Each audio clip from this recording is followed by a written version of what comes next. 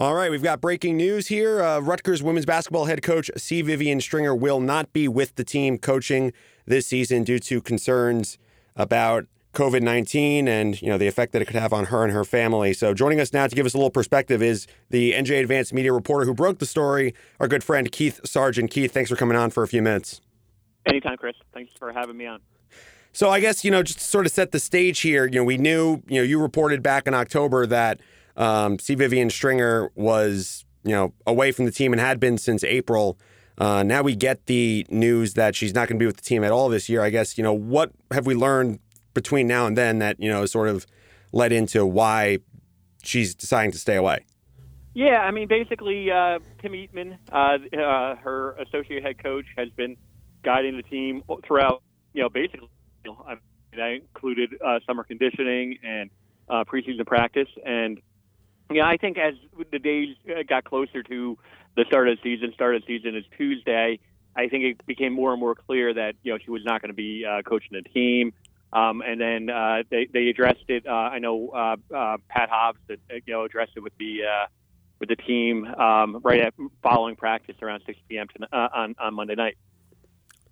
And so now this would obviously give Coach Eatman full reins over the program, for the rest of the year. I guess, has there been any sort of discussion on, in terms of, how the roles for the assistants might change? Or I guess, I know they must have been preparing for this for a while, but has there been any insight into that? Yeah, so he's going to basically divvy it up, same as they've been doing for the last, few months, really. The interesting wrinkle, though, Chris, is Vivian Stringer. A lot of people have asked, well, can't she just maybe communicate? Can't she just maybe watch practice with a camera? They set up, or communicate with the team via Zoom.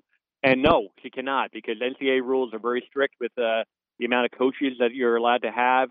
They had to elevate another staffer to an assistant role. That means that basically Vivian Stringer cannot have any contact with the team during this period of this leave of absence for the entire year. And that applies to the coaching staff too, not just the players? Yep.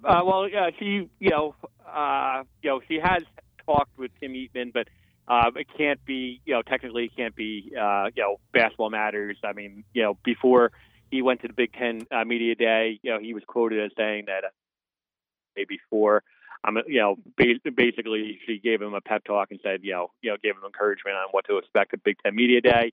That was his first time really at the podium, in that type of setting. But in general, they can't really be talking X's and O's on a daily basis. And does that apply? I mean, obviously, if she's concerned about, contracting COVID, I can't imagine she'd be on the road. But does that apply to, her potentially reaching out to recruits as well? Yep, recruiting. She can't do any of that. Tim Eatman is in charge of full administrative duties, including recruiting, including game planning, including obviously coaching on game day.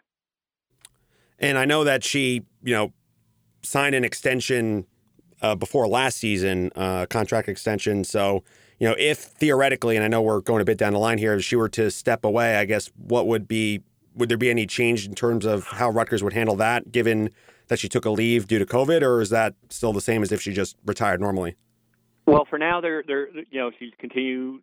she'll be continued to be paid by the university. She's accumulated enough sick time, is my understanding, that she is still on the books for Rutgers. I don't know how long that really will extend to, but if the question is, her contract, as of now, there's no indication on whether or not that she wouldn't want to try to coach. Remember, this is really basically the first year of her 5-year extension. So if this isn't a retirement, so we're as of now we're going under the expectation that she plans to coach in 2022, 23. I mean, it feels like a long ways away, but as of now, it feels like it's the expectation. If that's the case, then she'll continue to get paid. Her base salary is $1 million this year. There's a retention bonus. She got a $200,000 retention bonus in July. I think she's due for the next one next July. So she continues to coach then, in July 2022, she'll earn that as well. All right, Keith, I'll let you go. Really appreciate you coming on short notice and giving us some insight into the situation.